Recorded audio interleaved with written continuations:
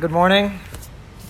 Yesterday I was talking to Moshe Kohanim, and we were discussing something very interesting. We were saying how it's very, very, very hard to overcome jealousy for other people. You know, we keep hearing over and over and over again that you have to be happy with what you have and to thank Hashem for everything and to not be jealous.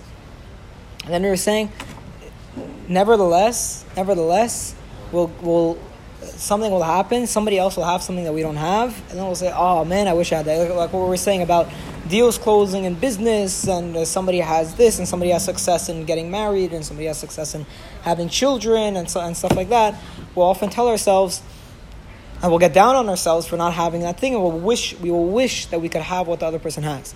And he says it's a very big problem because at the end of the day, it makes you unhappy. You know, that's the root of unhappiness. So we were discussing it, and you often come to very good ideas when you're discussing them openly, and you kind of let the idea bounce back and forth, and you come to some conclusion.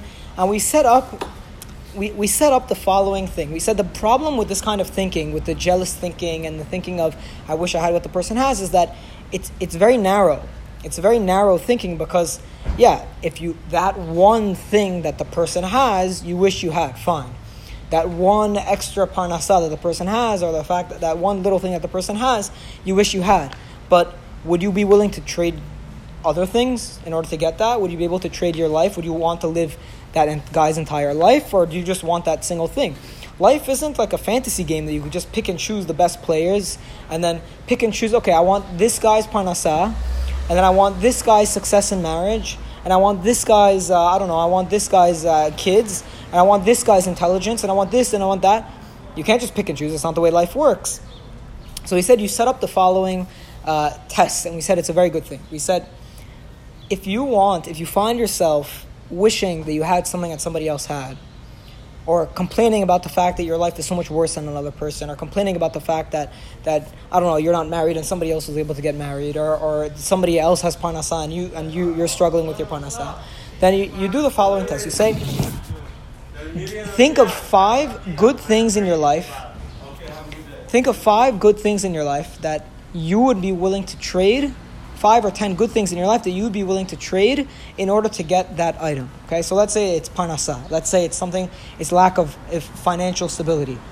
Think of 5 things that you'd be willing to 5 good things that you'd be willing to give up to get that. So would you be willing to give up your family?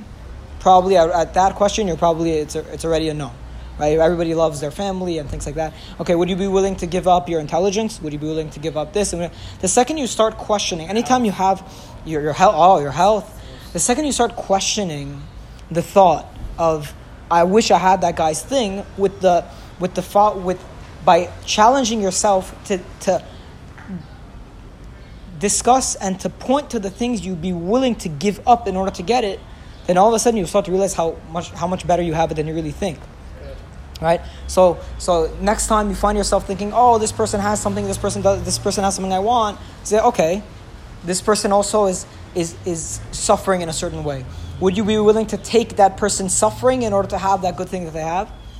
And the amazing thing about it is that often the people that we envy are often they often have a lot of troubles that we just don't know about. And it's so obvious. We say this all the time, right? That there are so many things that we just don't know about that are in people's lives. Even if a person, if on the outside, everything looks perfect and everything looks good and they have no problem whatsoever, and you think they have no problem whatsoever, happiness is a state of mind. There are people that are mentally in hell with depression and with anxiety and things that they can't control, and nobody ever even knows about it. Nobody sees it. So would you be willing to take the risk even of having that person's mental state just in order to have the single thing that the person has? So these are the thoughts that we have of jealousy and the thoughts that we have of wishing that we had other people's things. They're the root cause of our unhappiness. But if we challenge them and we start to see, all right, what am I willing to give up in order to get that thing that I so want? You often realize you're not willing to give up anything. I think, just end on this note, I think the main thing which is really hard, is that you have to try to stick in your own lane. Stay in your own lane. It's very tough to do that, but once you start looking at someone else, there's always going to be one person that will have something that you don't, but at the same token, there's always going to be someone else that envies what you have. Exactly. So Yeah. And also God, try to and stick to your own lane. also by believing in God, you realize that God made all of us different. You know, Yeah. and you just attribute it to God. It helps a lot. Baruch Adonai L'olam. Amen ve'amen.